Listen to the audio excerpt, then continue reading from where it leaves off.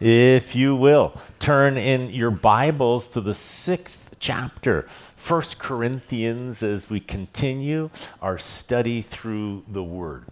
So, as we're working through this letter that Paul writes it from Ephesus, and it is part of an ongoing interaction of letters. And you remember that Paul begins by dealing with the issue, the primary issue that is going on there in the church of Corinth. And the primary issue is that they are carnal, that they are fleshly, that they are new in their beliefs and their understandings. They have not left the world. They are trying to add Christ to the world instead of removing themselves from the world and from following after Christ. And so one of the manifestations that we saw is the way that they were striving with one another. They were competing with each other for status within the church based on which teacher that they were associating themselves with. And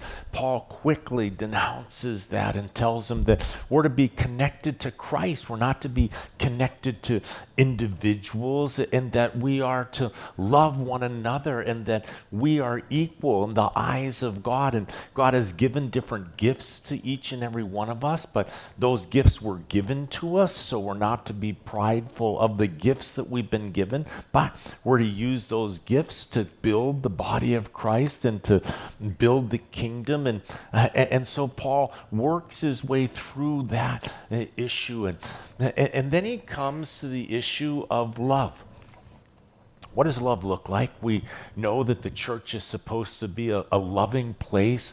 We know that Jesus said that we're to love God and that we're to love our neighbor. And so on that point, we're clear. But what does love look like? This was the issue.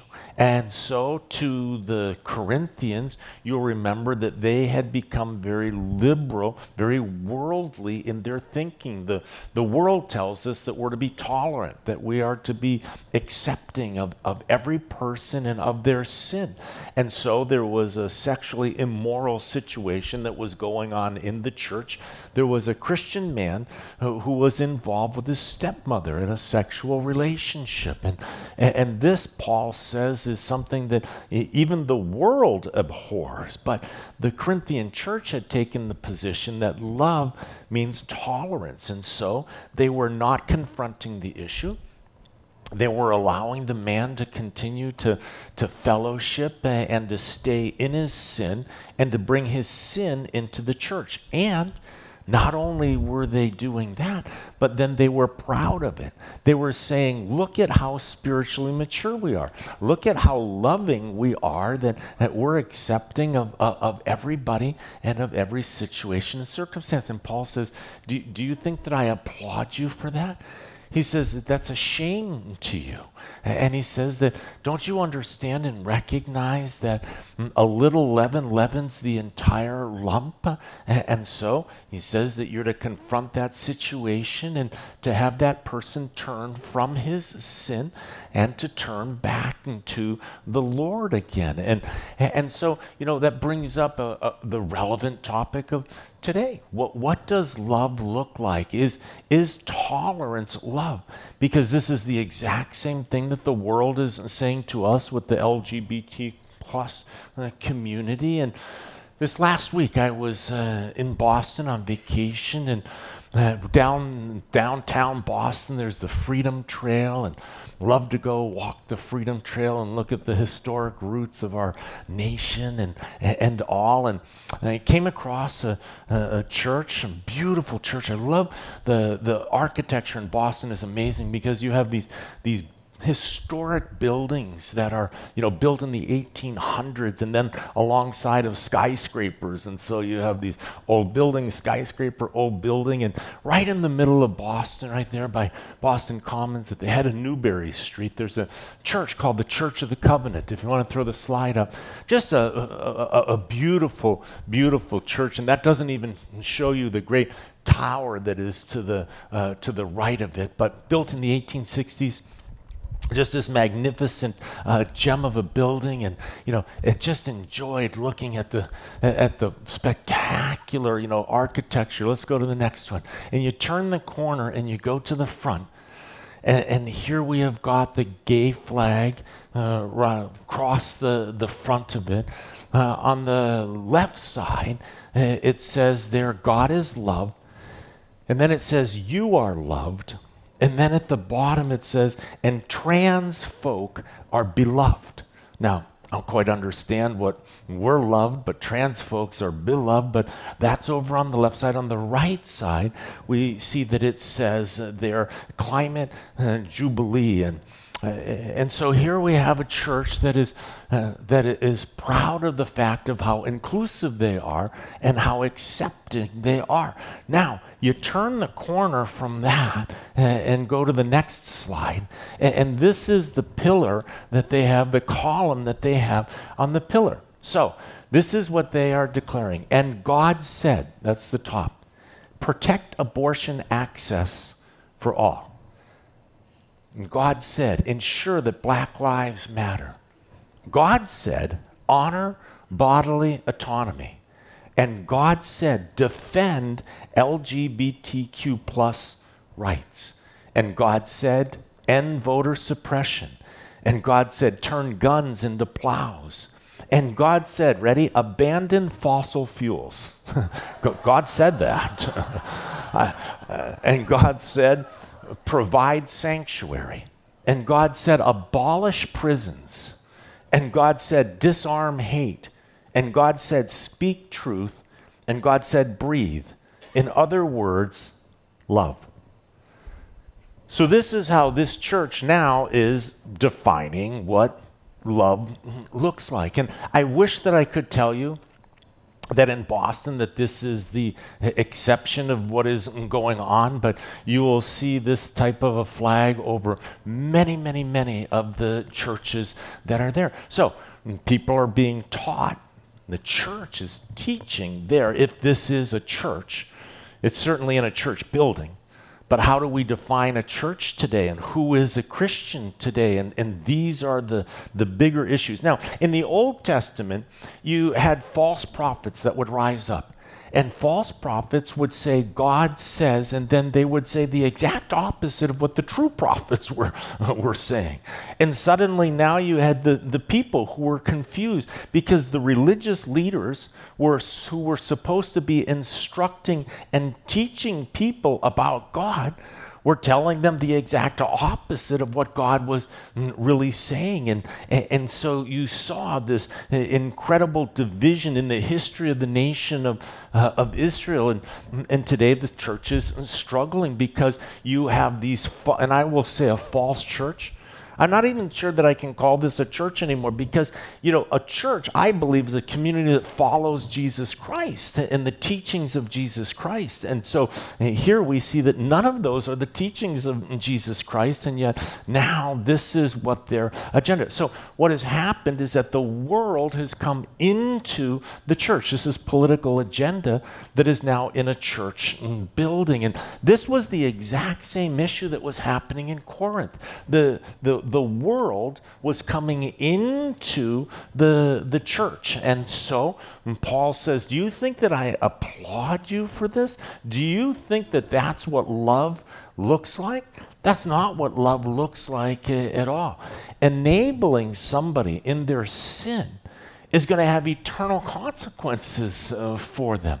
And so Paul says that you need to judge that. You need to hold them up to the standard of God's word and show them what God's word says about that. So that what? So that they can depart from their sin and be restored in their relationship with Jesus Christ. And that is what love looks like. Love looks like caring enough about somebody's eternal soul and destination to be able to show them the truth of God's word, not to enable them so that they don't feel convicted by the Holy Spirit in their life because you are supporting their sin. And so today in our culture, we see that this is the very same issue that is taking place, that love now, because the world knows that the church is supposed to love, is redefining what love looks like so that it now becomes tolerant and acceptance and accepting of their sin. And so here we see that this was the exact issue that Paul was dealing with there in that 5th chapter. We see that as we move into the 6th chapter, the world coming into the church, we see that once again, Paul is going to deal with another aspect of the carnality of the world that has now entered into the church. Now, in Corinth was an incredibly litigious society. People were going and filing lawsuits against each other for just about anything and everything. They were a sue-happy society. Does that sound familiar? And now, you have Christians that are within the body that are suing each other just like the world, and they're taking their court cases into the jurisdiction of the courts, and now you've got Christians fighting each other in front of the world. And what a bad testimony that is. And they thought nothing of it. They're like, you know what, if I can get rich off of this, if I got a little fender bender and can, really take the insurance company and get a lawyer and make an exorbitant amount of money, and it doesn't hurt anybody, then what's wrong with it? And Paul's like, what's wrong with it? Well, let's let Paul, describe here. Chapter 6, verse 1, dare any of you. Look at how he begins, how strong he begins. Dare any of you, having a matter against another, go to law before the unrighteous and not before the saints. In other words, if you've got a disagreement with a brother, why aren't you bringing it to the church? Why are you running to court and then filing a lawsuit, and now you're going to stand before a judge? Why are you trusting a righteous decision to come from the world instead of a righteous decision coming from the church? He says, do you not know that the saints will judge the world? What's Paul talking about? When are we going to judge the world? Well, remember, during the millennial reign, Christ is going to set up his government, and we are going to be the government. We are going to help Christ in the adjudication here upon the earth. And so, judging matters, the saints will be the ones that will be holding those positions. And so, he says, we're going to judge the world, and if the world will be judged by you, are you unworthy to judge the smallest matters? And verse 3, do you not know that we shall judge angels? Now, where are we going to judge angels? Well, it's not entirely clear, but we do see that in 2 Peter 2:4, it talks about the angels that have lost their freedom and that they are now being restrained, and they will be judged. And so maybe we become part of the jury of the judgment of those angels, or in some way, shape, or form, there is going to be a part that we are going to play as saints. But he goes on, how much more things that pertain to this life? And if then you have judgments concerning things pertaining to this life, do you appoint those who are least esteemed by the church to judge? In other words, would we expect justice to come from the world, or would we expect that a spirit-filled believer who fears God, loves God, and has the indwelling of the Holy Spirit can bring about a better, more just resolution than the world can? And so, why would you take a disagreement and go to the world? He says, I say this to your shame. Is it so that there is not a wise man among you, not even one, who will be able to judge between his brethren? But brother goes to law against brother, and that before unbelievers. And so here, Paul is talking about, is there no wise among you, that we don't have to sue one another, but that we can handle this in a godly fashion?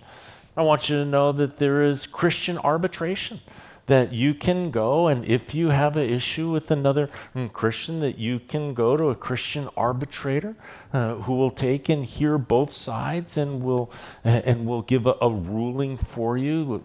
As Christians, we don't need to be using the court system necessarily, and so here we see that that Paul is saying, is there nobody wise? He says in verse 7, now therefore, it is already an utter failure for you that you go to law against one another. Why do you not rather accept wrong? Why do you not rather let yourselves be cheated? Now, remember Jesus said that if you're slapped on one cheek, that we are to what? Turn the other cheek. And so is it a situation where just surrender it to the Lord? And if they want to cheat you and you surrender it to the Lord, he says, isn't that a better avenue to take? And certainly there are times for that. He says in verse 8, but no, you yourselves do wrong and cheat, and you do these things to your brethren. And so they are just completely immersed in the worldliness of the lawsuits and the litigious environment that is there in Corinth. He goes on now, do you not know that the unrighteous will not inherit the kingdom of God?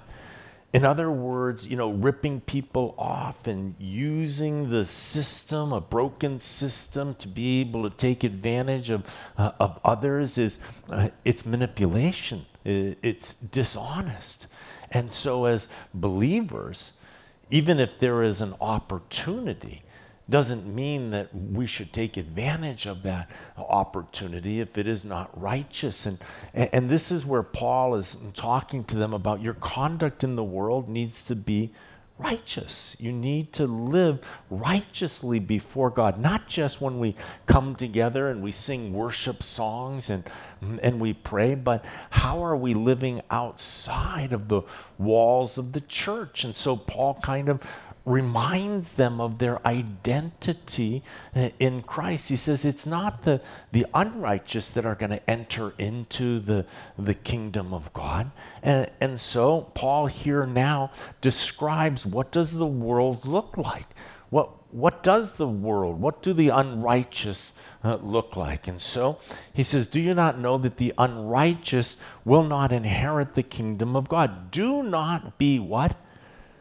Deceived. Do not be deceived. And so two of the biggest weapons of the enemy are confusion and deception. Confusion and deception are two of the biggest weapons of the enemy. And so Paul here is telling them, don't be deceived. He says, neither fornicators, nor idolaters, nor adulterers, nor homosexuals, nor sodomites, nor thieves, nor covetous, nor drunkards, nor revilers, nor extortioners will inherit the kingdom of God. And so here we have this clear list of those that are practicing these sins. This is considered and called the unrighteous. And we see that, Paul goes through the sexual sins. We've got fornication, we have got adultery, and we have homosexuality. So all three of these are clearly listed here. Homosexuality, he adds to it sodomites. Sodomites are the effeminate homosexual that is within a homosexual relationship. So the masculine and the feminine of the homosexuals are both listed here. So very clear. Paul is very clear. Now, I want you to know that in their day and in their age, homosexuality was rampant. It was rampant. This is not something new, homosexuality and the LGBT, Q plus this sin issue. I want you to know of the early emperors. So emperor, think of it.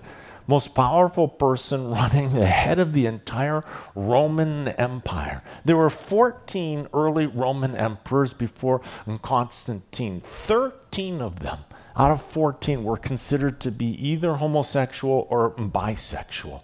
When Paul is writing this, Nero is the current emperor at the time. Now, Nero himself was one of the most wicked of all of the emperors, and famous for his persecution of Christians. But he took this boy and had him castrated, named Sporus, and then he dressed him up in a bridal gown, and then he had a wedding ceremony and married this boy. This is the emperor. This is the most powerful person in the world that was elevated to God's status because you had emperor worship that was going on at that time. Later on, Nero switched roles, and then he married a man, and he was the wife to this man as well. And this was the moral pollution that was going on during the day. That was what was going on in the world. And so Paul is talking about the sexual immorality that is not a part of God's people, not a part of the kingdom of God, and is not to be a part of the practice of anybody that speaks the name of Jesus or declares it. And so here we see that he goes on and he talks about, here's the issue. Do you love your sin or do you love the Lord? And so if you love the Lord, you have to depart from your sin. But first we have to identify what is sin and who defines what is sin. God is the one who defines what is sin. Now, we're not allowed to change what God defines as sin or not sin. And so here we have these churches that are flying the flag. But here, what does God's word clearly speak on the issue? Many scholars today say that one of the great tragedies in our nation is that there is a famine in the land for the Word of God.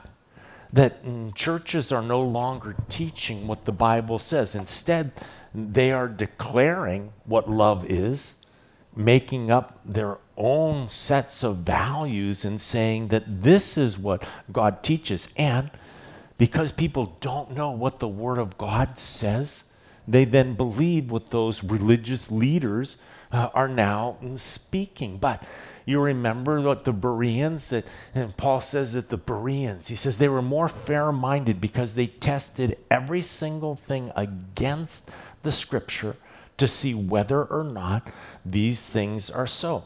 One of the reasons that we teach chapter by chapter, line by line, the Word of God is so that you don't take my word for it, but that you know exactly what the Word of God says, and that you can test every single thing against the Word of God. And so Paul is reminding them of what the Word of God has to say so that in their polluted culture, they can know for certain what it is that sin looks like. And so he says that these are not going to inherit the kingdom of God. Now, look at what he says in verse 11. But such were some of you, but you were washed, but you were sanctified, but you were justified in the name of the Lord Jesus and by the Spirit of our God. So what does he say? There isn't a judgment. That we've been washed, we've been forgiven. He says that you were involved in many of those practices and in our past. And prior to being saved, then also we have our pasts and the sins that we were committing, partially because we didn't even know any better. But once we now are saved, we walk away from those sins and we say that was sin. And so here we see and understand Paul is not condemning the world. The world, that's what the world does. That's what the world is. That's the way that the world acts. But he says, but you don't bring that sin into the church. You now identify it as sin, and then God calls you out of that sin. God does the work of convicting you on that sin. The problem is when you say that fornication isn't a sin. The problem is when you say adultery is not a sin. The problem is when you say homosexuality is not a sin. And then you've got the problem of taking God's word and saying that that isn't what God means. And so here we see that Paul once again is just reminding them of what they have been called out of and what is to be left behind. And what does that mean? It means that it's not allowed to be paraded or tolerated in the church, but that we are to love everybody, but to also speak truth in love. As a Christian now, what is our relationship to the law? Now, you remember that Paul was a Pharisee of Pharisees, which governed every aspect of your life, the law. But as a Christian, we're not underneath the law any longer. And so this liberty that I now have, how am I to use that Christian liberty that I have? And Paul addresses this. He says, all things are lawful for me, but not all things are helpful. All things are lawful for me, but I will not be brought under the power of any.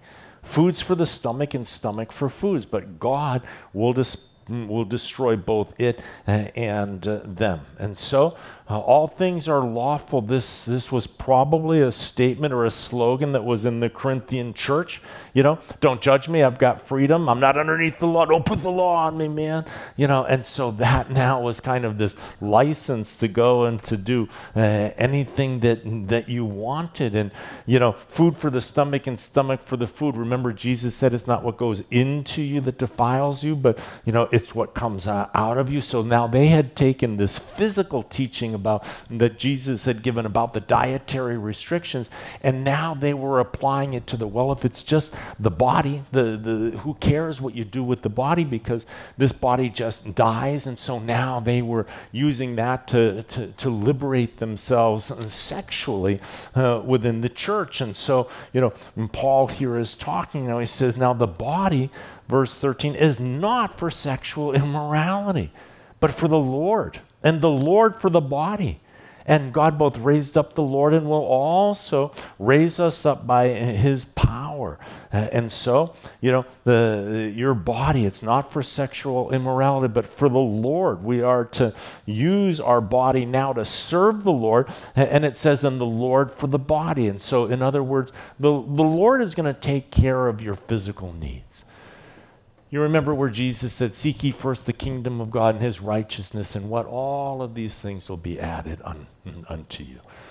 Build the kingdom of God. Love God. God will take care of your needs.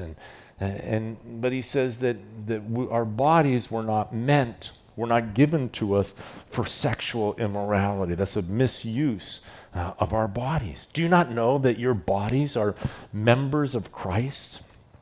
And shall I then take the members of Christ and make them members of a harlot? Certainly not. Or do you not know that he who is joined to a harlot is one body with her? For the two, he says, shall become one flesh.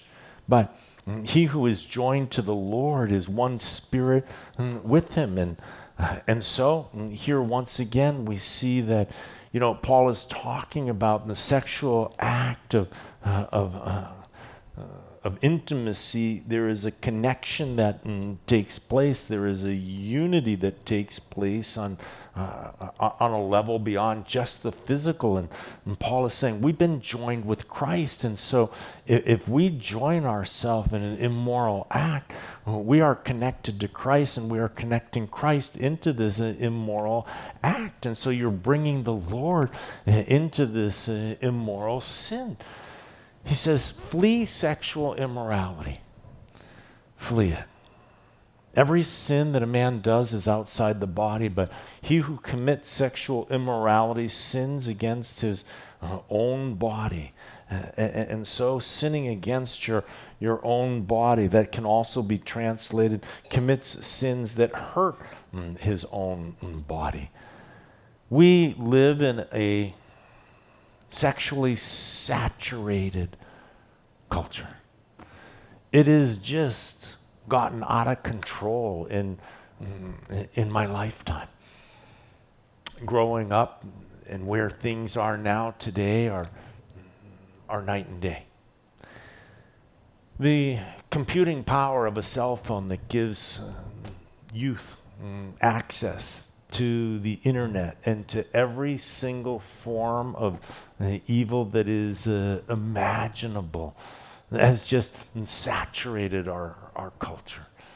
The use of the internet, while it has opened up tremendous opportunities for learning, for education, and for communication, has also opened up Pandora's box. And so, just as in the day that Paul is writing this, where it was just a sex-saturated culture, we also are living in that same time.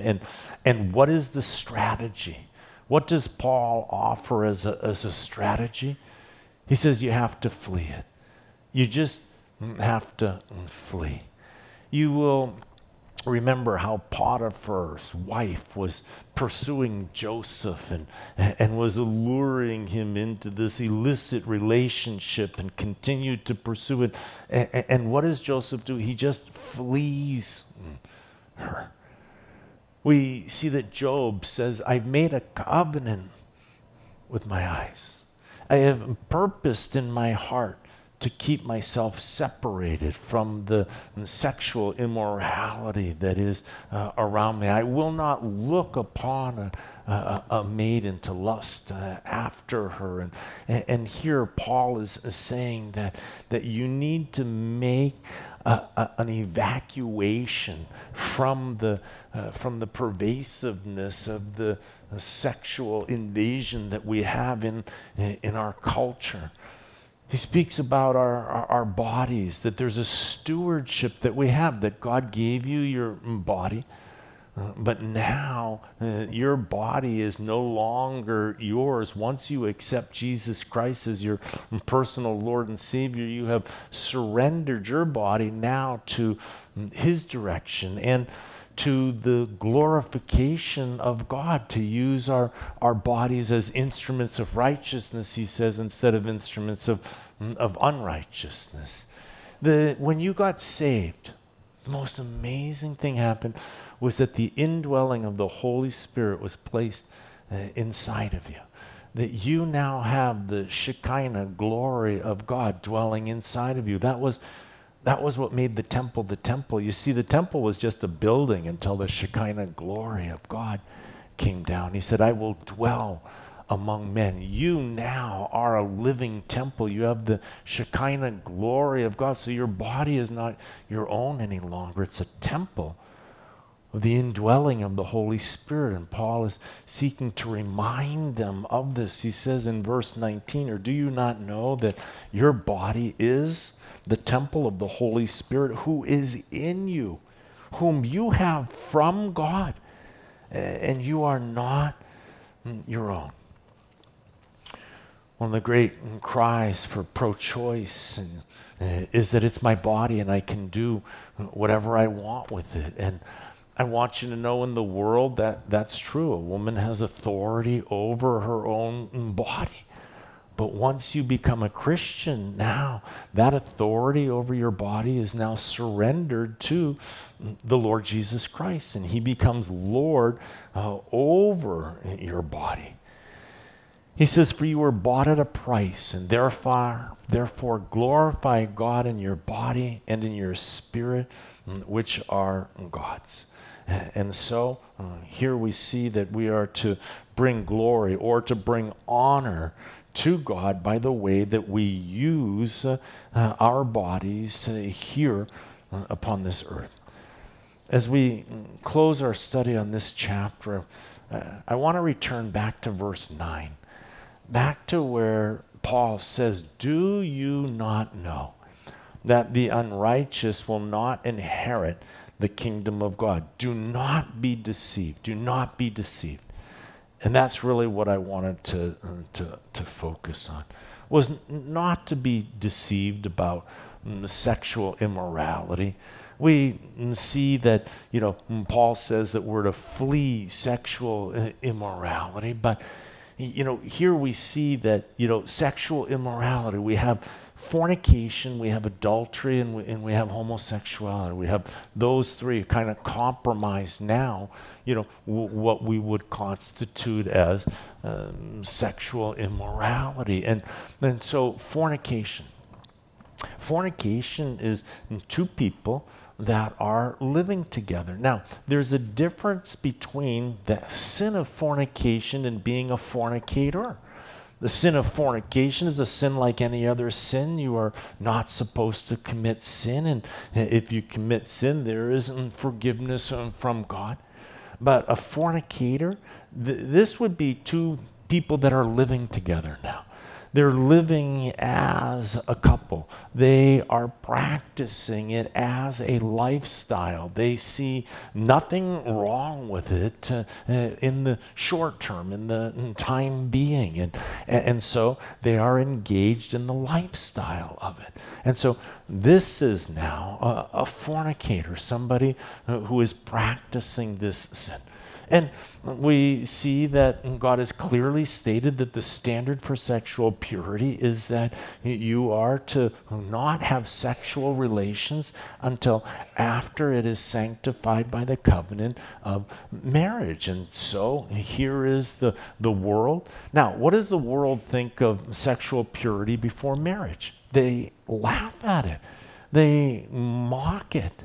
They say that's the most ridiculous thing that I have ever heard, that you're going to tell me that you're not going to sleep with her until after you are married. That you're going to leave something that is such a big part of marriage up to complete chance, and you are not going to engage. And they think that it's the most ridiculous. Now, you should probably live together. That's probably the counsel of the world. Give it a little test run, just kind of see if you're compatible, but you should absolutely be sleeping together before you are married. Look at the movies. Look at even the rom-coms, even the fairly, the PGs, and all of those movies.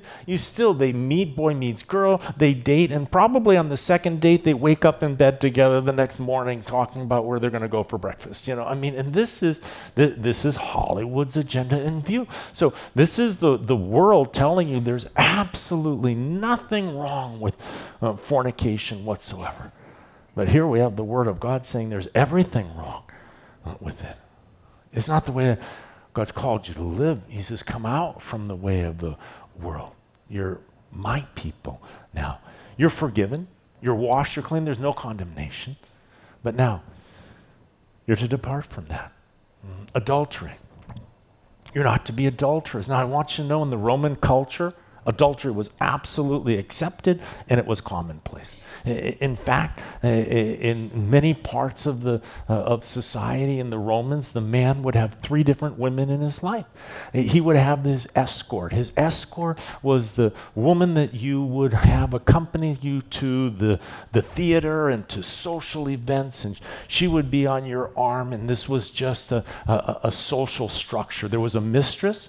The mistress was for your physical pleasure, and she was not in public, but she was in private. And then you had your wife, who was at home, to bear you children and offspring and to run your household. And so this was the structure of Roman society. And so adultery was everywhere. It was commonplace and acceptable. But we see that, what does God say about it?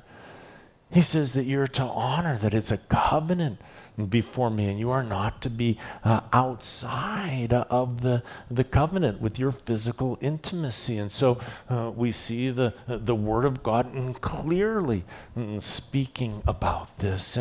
And you'll remember that Jesus then, that was the practice of the day, was adultery, was everywhere. In Judaism, we see that God said that you shall not commit adultery, that this was one of the 10 commandments, and that was the moral standard of God. And then you'll remember that there was now the woman that was caught in adultery. And you will remember how they bring her to Jesus, and they ask Jesus now to judge on the matter. And do you remember what Jesus did? He bends down, and in the ground he begins to write, and every single one of the accusers, starting from the oldest to the youngest, departs. And we see at the end that Jesus stands up and looks at the woman. He says, "Woman, where are your accusers?" And she says, "There are none." And Jesus says, "And I don't accuse you. I don't judge you." He says, "But go and what? And sin no more." Stop. You need to stop. You need to depart from that sin.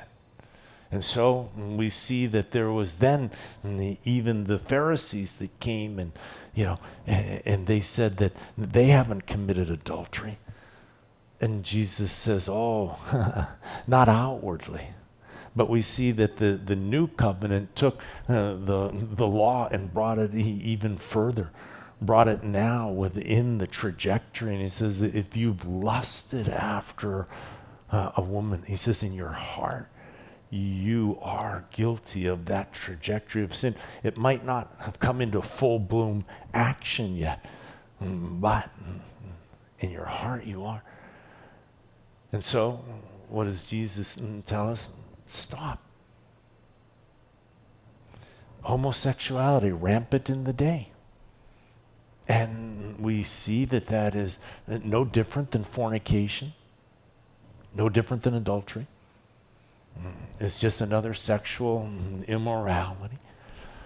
The difference is that they say that it's not a sin when God has defined it as a sin. And so our issue is not that the world sins, it's when they redefine what God's word says is sin or isn't sin. A person struggling with same-sex attraction is not a sin any more than heterosexual attraction is a sin. It's whether or not you act on it or you don't act on it. A person who's married is not to act on an attraction towards another person. That is a temptation that you are to resist. A person that has same-sex attraction is not to act upon that same-sex attraction and not to engage in sin. Instead, they justify it by saying, "I was born this way, this is the way that I am," and so obviously that gives me license then to be able to commit this sin, and that's just faulty argument and false reasoning. We see that those people that are struggling with sexual immorality,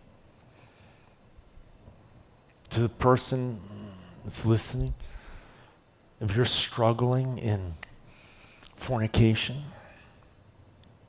I would say to you today, just stop. Depart from it and enter into the loving arms of your Savior who desires to wash you, cleanse you, and uphold you and bless you beyond what you can possibly imagine. To the person who is involved in adultery, I would say to you, stop. Return to the Lord. Allow him to wash you and cleanse you and love on you and fill you. To the person who is practicing homosexuality, I would say to you today, stop. It is not bringing you to the place of happiness that you are seeking. Depart and enter into the loving arms of Jesus Christ, who will wash you and cleanse you and forgive you and begin a whole new journey of life together.